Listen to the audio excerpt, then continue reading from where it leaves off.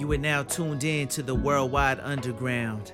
I'm your host, Gabriel Teodros, and it's been a minute since the last episode.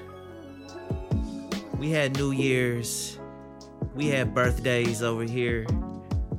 We went to Chicago for the People for Gaza event, and joining Ijoma and myself in Chicago was none other than my guest on the podcast today, Nikkita Oliver, aka K.O. Nikkita. Incredibly talented poet, MC, vocalist, a boxer, an attorney, community organizer, visionary. They help lead one of my favorite organizations in the city, Creative Justice, and they had an historic run for Seattle mayor back in 2017. They almost won the whole thing. Came shy of the primaries by, less than 2,000 votes? Very excited every time I get to share space with Nikkita Oliver. I wanted to have Nikkita on the podcast this week in particular because on Monday, the organization that Nikkita works with, Creative Justice, takes over the cafe at Washington Hall. There's a grand opening this Monday. That's Martin Luther King Jr. Day here in Seattle, Washington. And they have a very specific intention to honor my dear friend Rawa Hapte, Hidmo, the Hidmo legacy. And I wanted to talk about all of that. Nikkita said if there's one thing they hope you get from this podcast, is to know the value of our collective stories and our collective legacy. Hope you enjoyed this episode as much as we enjoyed recording it. One time I want to thank everyone who supports the Worldwide Underground. If you want to sign on to the mailing list, the best way to support all the work that we're doing here on the Worldwide Underground, all you got to do is head to gabrielteodros.substack.com, put your name on the list. You can also put up on the podcast at any amount that feels good to you. This is a completely independent venture.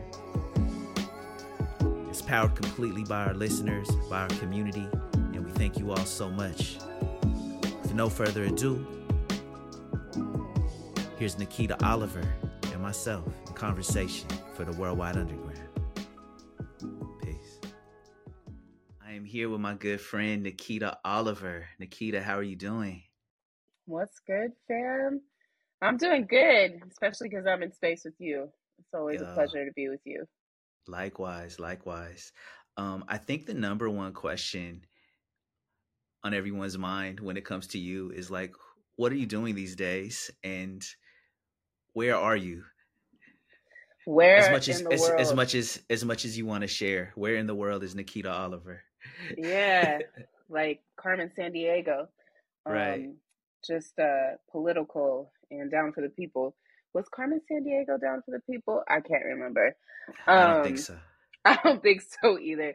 Carmen gives a little bit of cop vibes, so we're just gonna hold that. I am still working with Creative Justice. It's really beautiful organization, grassroots org, in Seattle, Washington.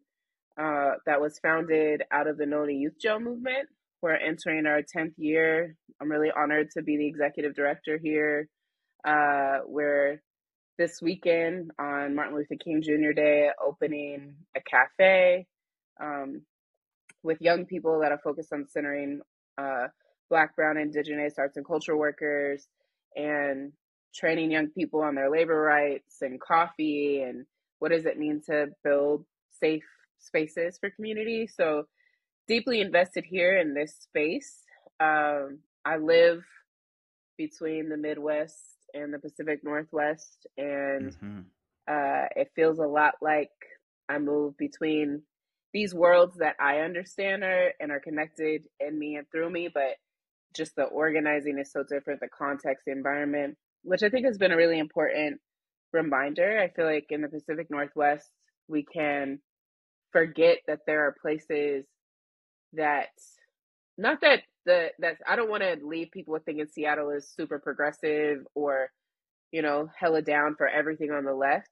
But the Midwest, in terms of like the risk that organizers take, the lack of broad support for progressive political movements, uh, it's very palpable. Um, Hmm. and so, over the last year and a half, just been doing a lot of thinking about what would it look like if we had more organizers that have the experience and the spirit of what I've been around in the Pacific Northwest, in the Midwest, so that you had a growing body of Black radicals there. Now, there are Black radicals there doing really important key work, but I Hmm. think what I see is the risk is different. The state sanctioned violence is much more widely accepted, Mm. and it is swift. So Mm. I'm kind of living between those two worlds, and excited to be close to family in both places, chosen family in one and blood family in the other, especially in these times of just like such great grief and also uprising. Yeah, yeah. For people that don't know about creative justice, like as an organization, can you talk about like, what it's based on and what the work is like day to day? Yeah, so in 2000, was it 2012, there was a levy. So I'm going to go real far back in the history to come forward, but in 2012 there was Nice. a levy called the Children and Family Justice Center levy that King County had folks vote on. And they made it sound like they were going to be building this place for children and families to be supported and made whole. But in reality, they were building a children's jail and Mm. courts to prosecute kids and quote unquote family courts to separate families. And this really dope organizer, Dee Dee, and other young people called attention to how racist and classist this project was.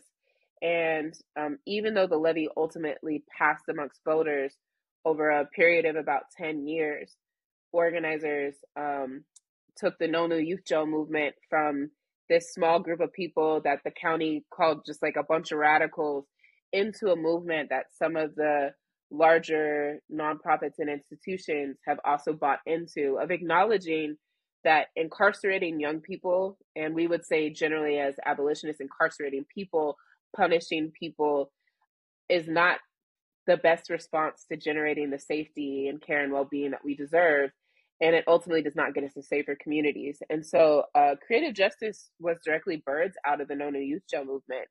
There were organizers at the county's arts agency who saw there's this program called 1% for Arts, that anytime a capital project is built in our county, 1% of the funds for it have to go towards arts. Usually, this is public art that we may or may not like or even understand at times. It's 1% of tax money, right? Like the Yeah, 1% of yeah, tax money. And that's such an yeah. important thing. Like, it's our money, right? Hmm. Yeah. But it's 1% of the tax money from the levy goes to uh public art. Public art generally, I don't know about how you feel about it, but I also don't connect to what they build in our communities. Sometimes it feels pretty gentrifying. Yeah, well, that's the thing, right? Because I was on some of those boards where, or not even boards, what's it called? Panels, where you get to have a vote and a say, like on where money gets spent. And so many of the applicants are that apply to these things are people that want to build sculptures and not really things that benefit the public, right? So yeah. Exactly. And but these organizers who also were working in the Hmm. county uh saw this money come in, and they were like, hey, what if instead of building some sculpture that maybe our communities don't understand or doesn't even reflect who we are, we took $250,000 of that and we seeded a project that Hmm. was doing the work using art and healing engaged spaces to dismantle the school to prison pipeline. I think you were one of the artists that in that first round of artists No, contributed to think. No, you weren't. Oh, you were just on my interview panel. I was on the interview panel that hired Aaron Counts. Got you. Okay, you were Yeah, on Aaron's interview panel. So, yeah. so prior to Aaron, who I would consider to be the founder of this Hmm. project being hired, they pulled to they this money got set aside. You then were on the panel to hire Aaron, who's just this amazing Black artist and writer here in Seattle, who has for a long time been doing work around supporting young people and developing their arts and their voices through Youth Speaks, Hmm. who has also worked for a long time supporting our loved ones that are incarcerated through different projects and books. He then led a steering committee that worked with artists, families of young people who'd been incarcerated, young people who'd been incarcerated, one judge, one prosecutor, one public defender, to think about what would it look like to design this project. And over the course of the planning and the work, they arrived at creative justice, which looked very different then. And they hired their first round of mentor artists to help support it. We would have 12 to 15 young people that for 12 weeks we made art with, who had active cases in the juvenile punishment system. And the goal would be that when they finished their time with us, that their cases would be dropped. What we quickly Amazing. found was, it is amazing. And we quickly found that the courts were not so quick to drop the cases. And young people really loved the program. So they wanted more time. It wasn't for them, it became about much more than just the criminal punishment system.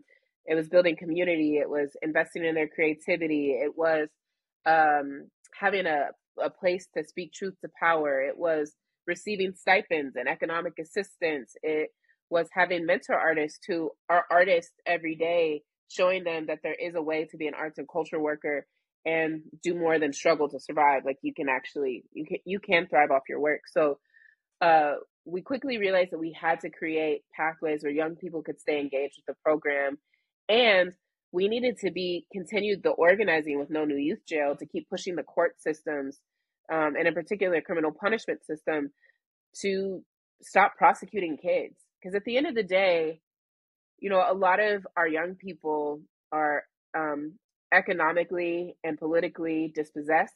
They're living in communities that I wouldn't even view as under resourced. They were either never resourced in, or what resources we had have been stolen and stripped away.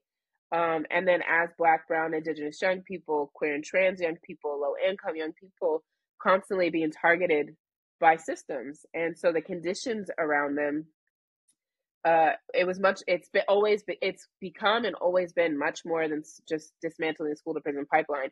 It is changing the conditions that our communities are living in, and not doing that on behalf of young people, but doing that in partnership with young people. So over the last 10 years, we have been able to grow from being just our base arts program into, we have a youth consortium where young people are doing organizing work with currently incarcerated people at the local, county, and state level. They have a zine project where they're regularly partnering with incarcerated loved ones to tell the stories of what is Mm. happening in prisons and jails, Hmm. and also like the families that are on the outs. They are working on legislation. We have a podcast where young people are speaking to other young people about things that matter to them. We have arts based healing circles that are run and facilitated by other youth and young people. What was the name of the podcast again? The podcast is called Recess. Okay, And nice. the idea is that young people are generating content about things that matter to them for other Hmm. young people. Because who better to speak to young people than young people?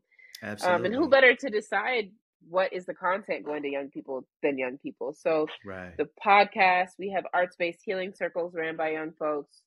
Um, we have a garden that they've built in our parking lot. Hmm. Uh, we we have a weekly kitchen where chefs come in and make fresh meals that young people and their families can access.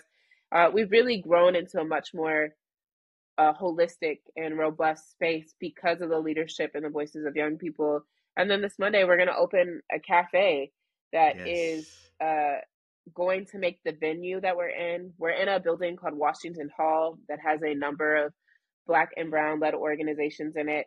One in particular is called Black Power Unlimited. Um, and we are partnering to make our venue on the first floor as accessible and beautiful as possible. So the cafe is the first step in sustaining this venue in the Central District for Black and Brown arts and cultural workers. Yeah, so amazing. Um, so since its inception, right? Since I've seen Creative Justice grow from having basically one employee to to then two. Like how many people work at Creative Justice now, and how many youth does the organization like are a part of the organization, and does the organization serve? Yeah, that's so we went from when Aaron and I were first, so there was Yeah. Aaron, not Mm-hmm. full time, uh, working on a contract. And then there was Mm-hmm. Aaron and I, neither of us full time working on contracts, to in 2024, we have over 30 staff. Amazing. Um, with about 18 of those being full time, and then the rest being part time, often because they are working artists, and so they have other projects they're doing, other work that they're doing. We have 4 full time fellows who were participants in the program, where the goal is to very intentionally develop their skills to take my job. Like, Yeah. I when we celebrate our 20-year anniversary, my hope is that it is a former participant in Creative Justice who is the executive director. It is a former participant from Creative Justice who is the education director. All the roles that currently are held by quote unquote adults from community, that it's former participants that are in those roles, running the organization. But we also know Mm-hmm. that to get young people to that place, we have to be intentional and investing in their knowledge and their capacity building and their relationship building, and caring for them on multiple levels so that they can Mm-hmm. step into those roles feeling really grounded and rooted and skilled up to Mm-hmm. to do this work. Because the other side of this is, this organization is often attacked by the state and white supremacy.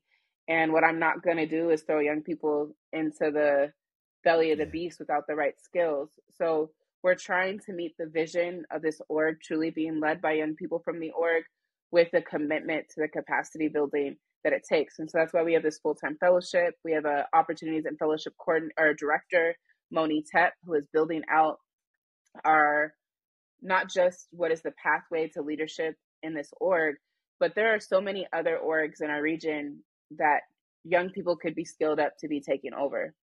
Mm-hmm. So, being really intentional about that, we have 4 cafe fellows. We have a youth leadership board that has a representative from each program in the organization, and they are integral to how we make decisions. And then we have a really powerful community advisory board that has local artists and community members on it, because we really want to be deeply rooted and connected while being youth driven. And hopefully, at one point in time, these young people just take over. Yeah, that's it right there. That to me, that's like the mark of good organizing, is when you work yourself out of a job, right? Like, yeah, and can pass it on. It's so beautiful. It's so inspiring to see. Um, yeah, I'm really excited about the cafe opening up. That was like the main reason I wanted to have you on this week, because I know it's opening up on Monday. And if it's all right, I wanted to go a little bit back in time to even how we met, because I met you as a poet and an MC before I even knew your name. You were a regular at the Fair Gallery Cafe, and I used to wonder why you didn't come to Himo more often. I was like, who are they? So we had these alternating nights. Like Cornerstone was I think every first, was it Friday or Saturday of the month, and we had Ladies First at Hidmo the same night. So it was like the same community. But yeah, can you talk a bit about your X-Men origin story as like an artist in Seattle, and how your work as an artist, as a poet, and all that has been a part of your organizing and everything you've done since? Yes, it's also been a part of my radicalizing. Word. Um, you know, so I grew up in a pretty conservative Christian, non-political space, uh, and yet being a person very concerned with justice somehow, very naturally. Mm-hmm. Um, and moving from Indiana to Seattle, I was at this white liberal arts Christian school, that is has recently been sued by their student body for being transphobic. So shout Mm. out to the students for holding them accountable because that is not a new thing. Um, Mm-hmm. but it was being in that space as a black, not out queer person, Mm. as someone struggling with gender identity in terms of what I was told who I was supposed to be. You know, at 37, I now understand I'm non-binary, Mm-hmm. and that the colonial society we're in has not been set up that way, or at least will not, doesn't want to honor my existence. Uh, Mm-hmm. but at that age, I already kind of knew who I was. I just didn't have the language to articulate it. Um, but I've also always been an artist. It's always been a part of how I have stayed alive, whether that was Yeah. singing in church, playing viola at church.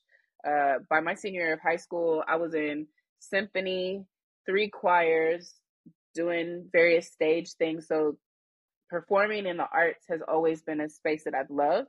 And in Mm. particular, I love rehearsal. I don't know if other people love rehearsal, but I love Mm-hmm. rehearsal because it's a space to experiment. You get to test your limits. Like on the stage in the performance, you do what you know you could do well because you want to deliver a good performance. But in rehearsal, you're going to test the limits of your voice. Like, how far can I push it? Yeah. Um, and so I've always loved rehearsal. And so when I got to Seattle. I started organizing in the South End of Seattle. And I met young people like Rel Be Free, a Yeah. young, dope MC here in the region who wasn't an MC yet, didn't even know he was a poet yet. Mm. And we started watching poetry videos together with the other Okay. young people in the space. And we were like, what if we started throwing our own open mics? Uh-huh. And the youth were like, yeah, that'd be really dope. So we threw this first event at this church Okay. called The Jump Off. And the Yeah. Jump Off was literally just young people coming through and performing. And they loved it. Mm. Not a lot of people came, but they came and they supported each other. And so Mm. they were like, well, can we keep doing this? And there was this new coffee shop that had opened not far from us in Columbia City, um, called Empire, Oh yeah. and it was named in honor of the fact that MLK used to be Empire Way. Right. And so we were like, what if we hosted an event called Empire Nights? Mm. And it was both an opportunity to educate the community about how the neighborhood has changed because the light rail was being built. Gentrification was just like on 1,000% in the South End. Yo. And young people wanted to Yo. talk about it. For the people that don't know or don't remember, when that light rail was being built down the center of Martin Luther King Way, first of all, it took like a decade, and they were digging up the street for all that time, and it made all of Martin Luther King Way look like a literal war zone. Like I had friends who had to like literally climb over dirt into a ditch over another pound of dirt to get to their front door, like on the regular basis. And yeah, it was surreal. And it's funny because the light rail is being built, still being built, like because it exists from what, like Northgate to the airport or past the airport now, Past the but it's airport. but it's still being built in all these different directions. And it's funny to see it not really impact the lives of people anywhere else in the city except for those who lived on Martin Luther King Way in that time period. So just a One of little the bit of only context. places, It's it's one of on the the only street. places, yes, and it's The only street level, right? place. It's the only place where it's on the street. Everywhere else, it's above ground or underground. Since it's on the street, we have more like more people getting More hit by the accidents, yes. trains. It's just yeah, it's a mess. The way they did that was a crime against the South End for real. Also, It for was. people for context, because I realize that I have listeners that aren't in Seattle, right? Like the South End of Seattle is very important to me. If you listen to the episode with Kings, it's like 2 episodes ago, we talked a lot about what makes the South End special. But Seattle is, I think the last time I saw a census report is the fifth whitest major city in the United States. But the 98118, I believe it is, which includes Columbia City, at least at that point, was the most ethnically diverse zip code.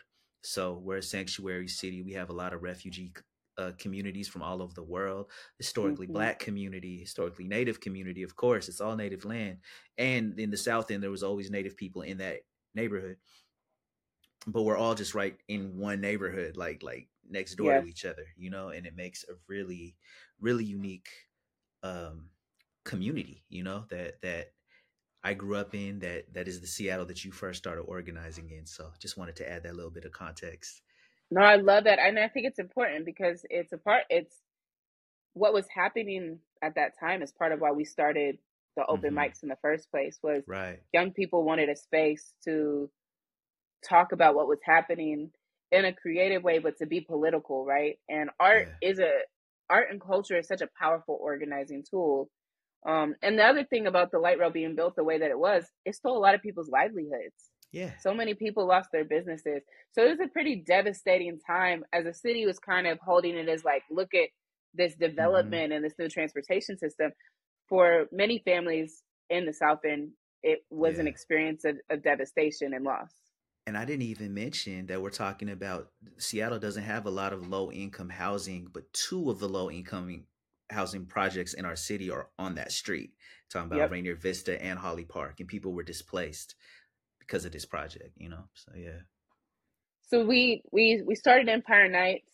We're watching these videos, and we talk about adding more poetry and things into it, more performance, encouraging more of them to, in addition to organizing, also perform. And the youth were like, I had this saying where I would always tell them, I'm not going to ask you to do something that I have not already done or I will not also do. Hmm. And that for me is like, like a lot of these young folks were also youth that we ran summer program with or we did other things with. So I'd be like, hey, y'all got to take out the trash. I got them off the floors. I can't ask you to do something I'm not doing. So that's the context I would use it in often. Sometimes I Yeah. would use it in classroom spaces that if I was giving young people an assignment that maybe felt harder, I'd always be like, hey, like, here's an example of how I did it. You know, that because in my mind, that's how you facilitate. You want people to know you've been there, you get that, you experience it. So they turned around, they used that on me. They was like, thought you said that if you was gonna ask us to do something, you would have done it or do it, and you don't be spitting poetry. And I was like, you're right. Yo, so are you telling me right now that working with young people is what made you a poet? Yes, in terms of like performance poetry, yes. That's amazing. I never actually knew that. Yeah, I mean, young people are part of the reason I do a lot of things. I wouldn't even have the job I have if it wasn't for young people. I would Right. not have gone to law school. I mean, there's a long list of things And that th- I would not have done without young people. and then how old were you actually when you were, doing all this with the Empire Nights and with a young Jarrell and everything? Like how old were you? A young person, probably 24, 25, Okay. Okay. maybe 23. It's in the that 23 to 25 range. Your early 20s. Yeah. Mhm. Mhm. So they're like, go do some poems. So there's a poetry slam that was happening, and I went. I read the rules, and I was like, okay, I can memorize these poems and do them within 3 minutes, and have a 2 minute poem and a 1 minute poem. Cool, cool, cool. I got it. So Hmm. I go and I do it, and I win. Yeah. My first night, I win at the Seattle Poetry Slam. So then that puts me in the finals for a competition. I win the finals and I get to go on this trip and compete. And I don't win the bigger national competition, but at that point, I'm like, wow, I'm kind of good at this. So Hmm. at that time, the city had a lot of open mics going in addition to the one that we were running. Like it just felt like there was 2, 3 open mics a week. You could be spitting somewhere almost every night if you wanted to be quite frank. And so Hmm. I had kind of my rotation, and then there were a number of open mics that me and the homies started because we would outgrow spaces or spaces would be missing something and we wanted more. And so we would plan open mics. And um really my origin story comes out of communities building spaces to tell the stories that don't get told Right. in the voice and the way that we want to tell them, because too often our stories told through a lens or by someone else that hasn't lived them or doesn't understand them or doesn't value them or is trying to exploit them or capitalize on them. And we Hmm. wanted to tell our stories the way we wanted to, and we wanted to tell them with impact. So many of those open mics that we were organizing also became political organizing spaces where we would Mm. invite people into the various movements that we were a part of, and those movements would invite us as artists to perform at actions or be a part of events. And so it was so symbiotic in that time Mm-hmm. period of the way that movement and being an artist flowed for me, that it was at times it was almost indistinguishable, Right. which one I was doing in that moment. And Right. creative justice became a part of that. The No New Youth Jail movement, creative justice being art based, me being an artist, me being a lawyer, all these things Right. really, really, it was so uniquely in my journey a point when all the things that I felt called to synergized in a really powerful way. Mm-hmm. Yeah. Yeah, no, I saw all that, and it's dope. It's dope to hear you talk about that being your experience in that era, because that was a little bit after me, coming into performing. Like for me, it was like the late 90s and early 2000s had that same energy, in the Mm, era of like the WTO protests, and Seattle being a center of like building global solidarity. Like that was a whole year long process in 1999 mm, that led to that protest. And so many of us, like, who were young artists at that time, I was 18 years old, um really learned about global solidarity, like, and what that means in a really real way. And I was in the middle of the protest freestyling with people that were zapatistas and folks from Oakland, California, and and like you, the music and the community organizing were never separate to me, so it's dope to hear that, like, 10 years later, that was still the energy. Do you think it's mm. still the energy now for young artists now, if they look for it or can fall into it? Honestly, no. And Yeah. it's part of the impetus for wanting to revitalize our space, is Mm, understanding the power that comes when those things are synergized. I think there's a hunger for it, and I think right. a lot of young artists want it. Mm, Um, but especially with what has happened with COVID, uh, yeah. and gentrification, and how expensive the city has become, Hmm. I think that has been a, I hate to use the words perfect storm because there's nothing perfect about it other than the Right. conditions were right to divide and conquer. I think that a lot of those spaces that had that natural energy, Hidmo, Hmm. um, Logos, Empire Nights, You Speaks, like all these different spaces, or Isang Mahal. I mean, the list is so Yeah. long, where Yeah. there was just naturally energy around being political and being an artist. They don't Hmm. exist anymore. Hmm. And I think it's because of these various elements have all contributed to us either being spread out, overworked, underpaid, Hmm. traumatized, Hmm. and the venues that were holding those spaces don't really exist anymore. So we, as an organization, it is so important for us that we do not lose our arts and culture focus. It is also important to us that we consistently remember that we've been birthed out of movement and that we Right. are abolitionists. And those are all things that uniquely have to remain situated in what we do. And so the cafe and revitalizing the venue are a part of wanting to regenerate that, because there is power in having that. And this is a moment in time, uh, that we need it more than ever. Absolutely. And I think for us it is organic to grow into that. It's not having to be manufactured. It is a Hmm. literal growth and evolution out of how Hmm. creative justice was birthed, all of the artists and folks who have given energy to it. And so I'm really excited that we have grown to this point. I'm sad that what happened in 1999 and 2012 had its limits, and at the same time excited that it still plants a seed that we believe can grow.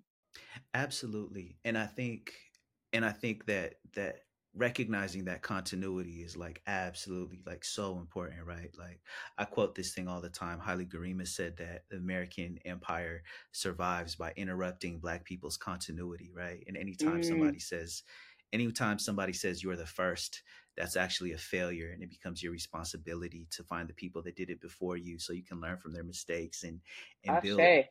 and building new, not building new, realize that you're just building on, continue that work. So yeah, absolutely. Like I see the through line through things that happened way before I was, in Seattle and doing music, and through what you're doing, through what's happening at Creative Justice. Like it's all very, very connected. Um, you let me know about the Creative Cafe a little bit early on because there is an intention to honor my dear friend Rawa Hapte and the work that she was doing with Hidmo. Can you talk about that and why that's important for you and for the cafe Yes. itself? I mean, it's important to me personally too.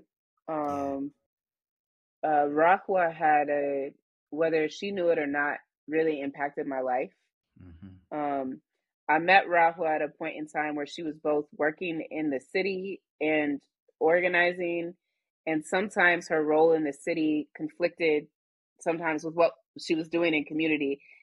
But she had such a unique ability to capitalize on the access that the city work gave her to give community more access to things we needed. And so she really impacted me in terms of like thinking about how our arts and culture work, our daytime work, um, even sometimes our work in institutions, if it's accountable to communities that have solid politics and analysis, and we're willing to leave it when we realize it has reached its limitations, Hmm. that there's a lot of possibility. So um, for me personally, Rahu's legacy has also shaped the way that I engage and move in the world around this work. Yeah. Even though I didn't come to Hidbo regularly and I couldn't make it to a lot of the events, I was constantly inspired by how much energy each event at Hidmo put back into the community. Like I may not have Mm. been at it, and this was before social media was like Right. as big as it is. I would always hear about what was happening or did happen in that space. Um, Hmm. and what I realized from that was that having central hubs like that is such an incredible way to move resource and information through our community, and then it's a place to build relationships. Yeah. Um, so, as Hidmo, and I'm sure you could speak more diligently to this history, Hidmo couldn't stay in the space that it was in. And so, as Washington Hall, which is a historic building here in the Central District, which is a historically Black neighborhood, and Washington Hall has been an important space for folks to have meetings, hold shows, do gatherings. A group of organizations came together to make sure that as this historical building was being renovated, because it was not accessible, it was not ADA, it needed a lot of repair. It also at that time was not serving the Hmm. communities that it should. There was a steering committee that was basically leading that process, and it was community members connected to various communities. Hmm. Um, Hidmo teamed up with Black Power Unlimited for the first floor of the building with a very committed focus on serving Black community and Black artists and Hmm. making sure that in this neighborhood where we were relegated to the Central District. We were redlined Oh yeah, into the Central absolutely, District, right? But as absolutely. Black people always do, we were like, you know what? That's cool. We gonna make something great. And as we always make something great, white supremacy, white Southern colonialism will come in and extract it and push us out. Yeah. And so the folks that between Hidmo and Black Power Unlimited, they were like, we are going to cultivate a space where that can thrive, like Yeah. in terms of Black arts and culture workers, and a commitment to indigenous people's arts and in indigenous arts and culture workers, knowing that we are Hmm. an indigenous land That's right. and that Black liberation and indigenous sovereignty are inextricably interconnected. And that is a value that we hold. So, in the same building is also an Indigenous led organization, Voices Rising, Black and Hmm. Indigenous led. And then there is also a hip hop organization, Chosik Zulu, that's here, all sharing the building, all figuring out how to coexist, and all trying to figure out how do we continue to cultivate this space. But the first floor, I feel like, is such a unique space because the legacy of Hidmo and the ripple effects of what Hidmo was doing, and in my opinion, is still doing, Mm. is part of the reason why we've been able to arrive at this cafe. Mm. And it would not do justice to the space to fail to honor the legacy and the work that happened that even made it possible for this cafe and all the other things that are going to happen to exist. And that is why Rahwa's legacy, the work that she did with you and so many others, has to be honored at our Mm, grand opening, love it. because maintaining that story and that history helps us realize that it is not big moments that Right. do this work. It is actually consistent connection, consistent collective care, consistent commitment to each other and the mission that our ancestors have given us Yeah. that makes these kinds of spaces possible. They don't just happen overnight. That's And right. so I feel personally deeply grateful to Rahua and you. I think we feel collectively grateful that we get to stand on that work and see. We're taller, so we see farther, and we can That's right. continue to envision so much more, you Yeah. know. Yeah. Can I talk a little bit about the Hidmo? I'm gonna share some of this. Please. I'm gonna share some of this on Monday at the event, But yeah, yeah. So I was there the first night that Rawa walked into the Hidmo on 20th and Jackson. It was an Eritrean restaurant um in the Central District. It had a previous owner. It existed as a neighborhood spot for a long time. Um, but the night that we walked into the Hidmo, it would have been late 2006, maybe fall 2006. And me and a couple of friends, we were going to go to Misab, which was an Ethiopian restaurant, literally a few blocks from Washington Hall. It doesn't exist anymore. Um, but Rawa was in one of her moods where she was like, I don't want to go to an Ethiopian spot. Uh, and I'm not hungry, because Rawa was like that. She was just funny and could be stubborn about the most random things. She was like, but I'll go meet with you if you go to an Eritrean spot. So we're like, all right, name an Eritrean spot. Um, and she says, I think there's one on 20th and Jackson. Meet me up there. So we go to Hidmo. We walk in, sit down. The old owner actually looked at Rahwa and recognized both of her parents in her face. And then it wasn't that night, but the next time we came through, he saw me and he recognized both of my parents in my face as well. You know, so that night, he let us know that he was selling the business and he wanted it to stay in community. And Rawa was working at the CD Forum before this, right? She worked for the Central District Forum for Arts and Ideas. Cool side note to that. Um, when Rahua worked at the CD Forum, she organized a Black science fiction festival called Black to the Future, where Yes, she bef- loved it. where she befriended Octavia Butler and was like Octavia Butler's like chauffeur for a little bit. Would roll up to Octavia's house and take her to stuff because Octavia never drove. Um, Wild. That happened before I met Rawa. I met Rawa in probably 2005. That's Um, wild. yeah. And we were like best friends. When me and Rawa met, it was like such a fast friendship. It was like my friendship with Rahwa was one where I felt like I didn't have a lot of Ethiopian or Eritrean friends that understood all of me, in terms Mm, of like being mixed, being the generation that I am, like to be born 1981 to an Ethiopian mother in South Seattle is very rare. Like my mom is called one of the old timers in the Ethiopian community because she came to Seattle in the 1970s, and they call me one of the first kids, as in I was one of the first Ethiopian kids born in the United States, right? oh my goodness. So it's a real like particular experience for my age, right? So befriending Rahua and then us married and then her whole family, it was the first time like I had a whole like Habesha family that I felt like understood and accepted all of me. Mm, And it was a really powerful, like kind of like world shaking friendship. Um I say that to say we went to Masab. We didn't go to Masab. We went to Hidmo, and then we went back to Rahul and his Merit's house. I didn't have a laptop at the time. I was about to put out a mixtape.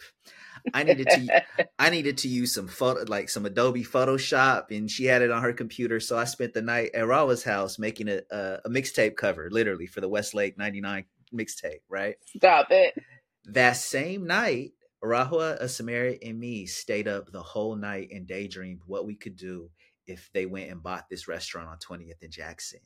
And in that night, it was like, we had friends that were in Pensacola, Seattle. Was working at a community organization called CARA before that, Communities Against Rape and Abuse. Mm-hmm. um, Youth Speak Seattle was like all of our people. you know I was literally living with Chasm, who founded 206 Zulu. He was my roommate in this time period. you know and were just a part of like all these different community organizations that didn't always come together. And we thought, what a perfect hub, what a perfect way to connect. And also, we're thinking about Yes. spaces for all ages hip hop shows, and how there wasn't really any for that, particularly in the Central District. And we wanted to do all ages hip hop shows. So all of this was like imagined and envisioned in the first night. And to my surprise, Rahul and Ismarit took the conversation seriously, and they went and bought the restaurant, and made me the bartender the first night. I am the worst bartender you would ever have, because I do not drink alcohol, so I don't I know was what about to goes in say your that. drink. My bartending career was less than one night. I had to quit quick. It's like, I'm over my head. I don't want to do this. I would make you a coffee or a tea or a chai though. Like, I had you there, but when it came to alcohol, I'm not me. But I will say that Hidmo immediately was a place where it felt like every single community I'm from existed under one roof. Mm. And that never existed before or since for me in Seattle or anywhere else, because it was very Central District. It was very hood, Um, it was very East African. Um, a lot of my Black feminists and Filipino feminist organizers, that became their spot, And it was all these worlds and communities that we're a part of, that don't necessarily come together, that came together every single day over something as simple as food and music. Yes. And it was never a nonprofit, and because it was not a nonprofit, I feel like it succeeded where a lot of nonprofits fail at bringing people together, because Hidmo was not accountable to founders. It was accountable to the people that came through the doors. And through that, they were flexible enough to meet the needs of whoever came through their door for whatever it was. Mm. Um, yeah. Rawa was, man, she meant so much. So that little vision that we had about it being an all ages hip hop venue, Dakota Camacho is actually the person who organized the first all ages hip hop night there. And Dakota came in asking if he could do it. Dakota was still maybe in middle school or probably high school What? at that point. Yeah. Yeah. I mean, Moni was there too, like every day. And they were in high school, and there was middle school kids from Washington Middle School that would like come every day, like it was a safe place for them. Yes. Um, but yeah, Dakota organized the first one and just walked through and said, I have an idea. Can I do this hip hop night? And it was this night called Hip Hop Period. But Dakota didn't know that that's exactly why we wanted to have this spot. And I bring that up because this is an interesting like story about Seattle, that historically our music has been under attack by the police in a way that's not talked about. um, so going back to my childhood, right, in like 1984, they made breakdancing illegal in Seattle, Washington. I don't know if the law is still on the I books. did not know that. Yeah, no, they actually made breakdancing illegal because it was that popular. And anything that gets a whole lot of youth of color together is seen as a threat, right? So another thing that they've done ever since is, if there's any violence near a venue that does any kind of hip hop music, because that's the music that, young people of color gather around, they blame it on the hip hop music. They blame it on that night. They will Yep. target that club. Um, it's always been a thing. Like when I came into this hip hop scene, like people were organizing against it in the 90s. Um, so I say that to say, when Rawa took over the Hidmo, the police paid her a visit, and the police said, "You can do any kind of music you want to do here, but don't do any hip hop." They still do that stuff. And and this was, what was this? It would have been 2006. So she listened to the police. I mean, but she did it anyways, basically. And sure enough, the police would harass her, and Mm. she valued community so much to the like she sacrificed her business for young people to have a hip hop space, because Hidmo, for the just the way it was, like there was a bar that was a separate room from the room that was the bigger room where the restaurant and the miniature hut was, which we used as a stage. So you could have a bar. The bar was a separate room, right? Because the police were coming through and harassing on nights that she would do hip hop shows, she ended up just shutting the bar completely down anytime she did an all ages hip hop show. And that was just what she had to do because the police were coming through, just randomly carding everyone, or they would come and just be an intimidating force. Like they would put their lights on into the through the windows and just Mm. like and just stare at us from their cars. Like it was constant harassing, and Rahwa did it anyways at the expense of her business. So, Wow. man, so much love to her. And I love that y'all are continuing or building on that legacy. Um, Hidmo did close after four years and some change. I think it was like 4 years and 2 months to be specific. And the move was always to move into Washington Hall. Like that was the intention for all the Hidmo energy to go up in there. By that point, our friend Heidi Jackson had taken over a lot of the day to day, managing the restaurant itself. Rawa, like you said, was working at the city. Ismarit had been working in hospitals. So, people were at just different transitions in their lives. And also Hidmo made that shift when everyone moved into Washington Hall into being a nonprofit organization, and that bumpy road of learning how to operate as a nonprofit when that it never was before, right? Yeah. Uh, um, so yeah, I think it's been a really bumpy ride, but it's just beautiful to see that legacy continued. And just one more thing I want to say about it is all of the anchor tenants that you mentioned, Voices Rising, 206 Zulu, they didn't have a space before Washington Hall, so they all used to be in Hidmo. Like it was all like we were just all under one roof before.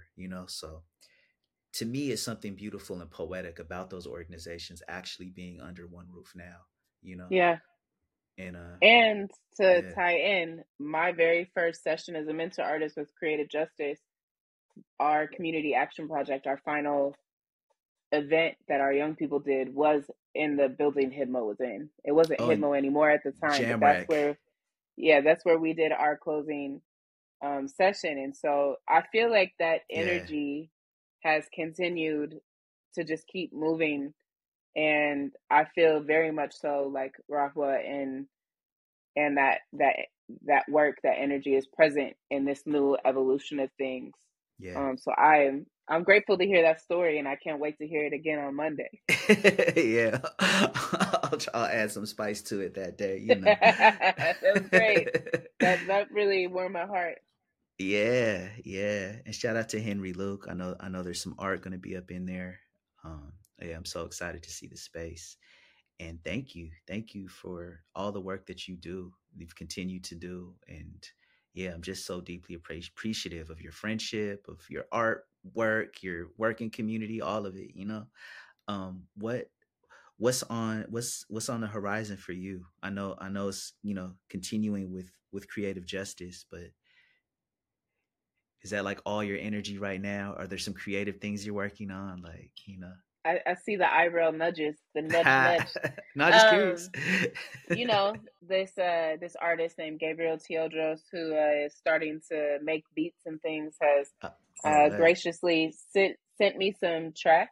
Nice. I think what's been really challenging is balancing the arts administrator, arts organizer with the artist and Right. wanting to create. I think also running for office in 2017 and 2021, which is a whole nother part of my journey.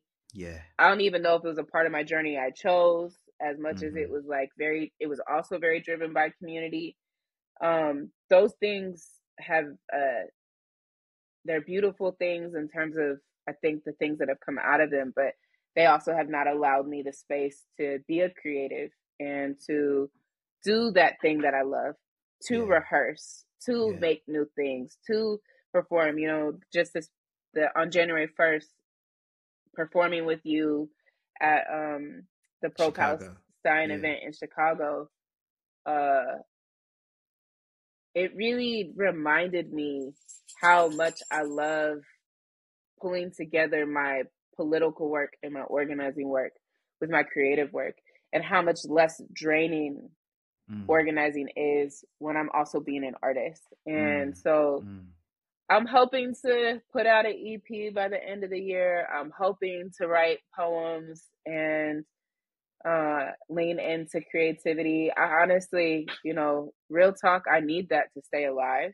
Yeah, Um, because the political work and the nonprofit work without the creativity as my foundation, it's just so draining, because nonstop you're interacting with these white supremacist capitalist systems that were never meant for us. They're not intended for us. They're not meant for the planet. They're constantly extracting and exploiting, and I feel like we spend so much energy um, defending against them. And the thing I love most about being a creative is the ability to speak truth to power and to imagine the world that we want to live in and articulate that through our craft. that's right. That fills me with, like, it helps me get up in the morning. It allows me to sleep at night. It gives Mm-hmm. me peace in moments that are chaotic and don't have peace. And so Mm-hmm. um, I'm hoping that over this next year, I can lean back into that call of those young people of, don't ask me to do something you ain't doing. Yeah, Uh, and as we're asking our youth to create and heal through creativity, I need to create and heal through that creativity. The last uh, 7 years, yeah, 2017 to now, have probably been some of the most formative and simultaneously traumatizing that I've been through in my whole life. And right. so leaning into my creativity and my artistic practice is scary and Mm, exciting. mm. And I'm looking forward to just making stuff. Yeah, let's go. Let's make music, you know.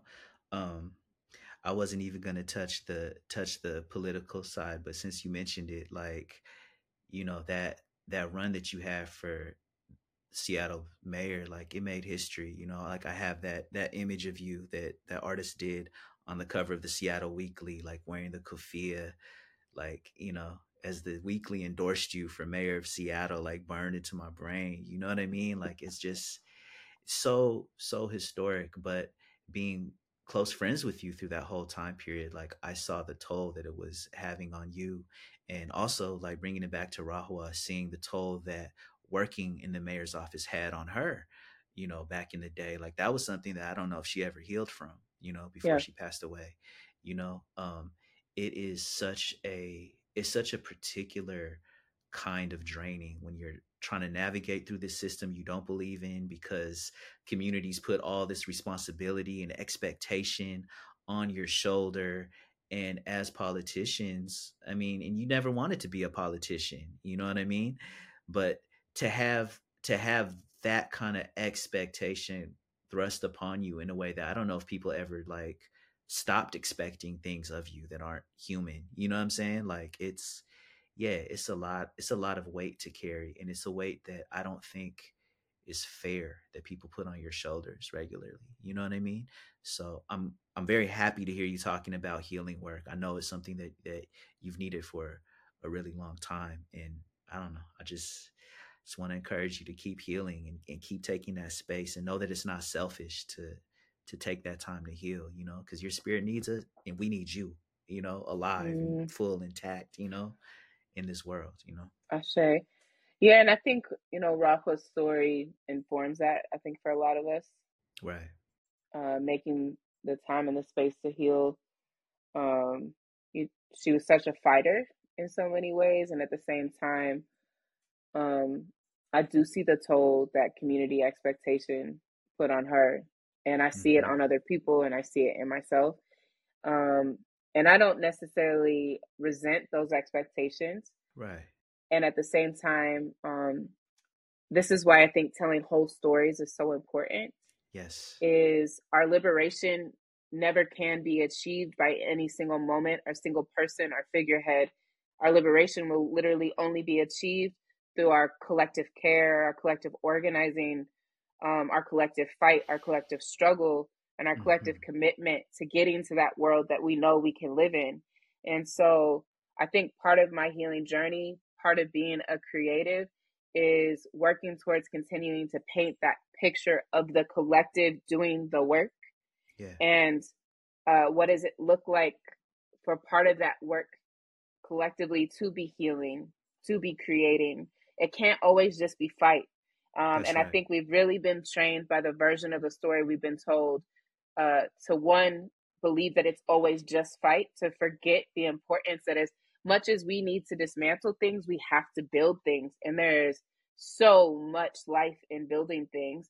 And we've That's right. also been told it's just the select, talented few. And that is the worst lie that we could Mm-hmm. ever give into. So Mm-hmm. as we like move into cultivating this space, I do hope that it is cultivating those collective approaches to what we do, which is why this is a partnership between us and Black Power Unlimited. It's not us taking over the space.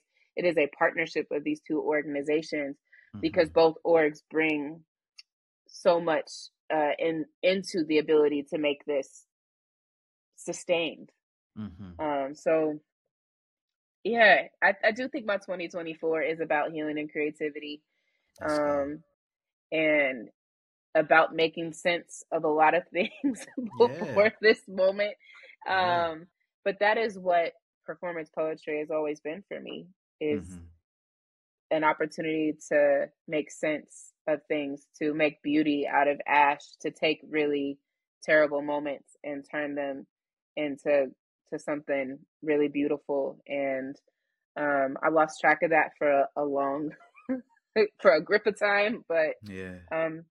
with homies like you, having constantly being called back into it. So if there's anything that'll help folks get out of this podcast and this conversation, it Mm. is the value of our collective stories, our collective That's it. legacy, our creativity, and its power to heal, but also its power to manifest. Because what good is it to be an abolitionist if we're not also dreaming of what is it going to be like when we get beyond prisons and police and punitive systems and oppression? And that is why creative justice is so powerful to me, is young people collectively imagining and creating the world they want to live in. And instead of um, the labels and the oppression that often is put on them in all these systems being the final word, they're actually getting to take those layers off, and they are the final say. They are the painter, they are the dancer, they are the musician, they are the poet, and that is power. And Yeah. I'm so excited to be a part of that and to have gotten to share about it on your podcast. Let's go. Yo, what's the best way for people to support all the work that you and Creative Justice have coming up? Yes, if you're local or in the region, Seattle, King County, Pacific Northwest, I hope that you'll slide through the cafe. If you want to host a show here, Mm. we are revamping the first floor venue so that it is cost wise more accessible. Hosting your shows here, visiting the cafe, having meetings or conferences here are great ways to continue on that energy of this being a community hub. If you are an arts or culture worker that has things that you want to have in this space, we have a goal of hosting markets or seeing folks being able to be collectively strong in our economics. How do we move our resources amongst each other? Let's connect and talk about what we can bring here that does that.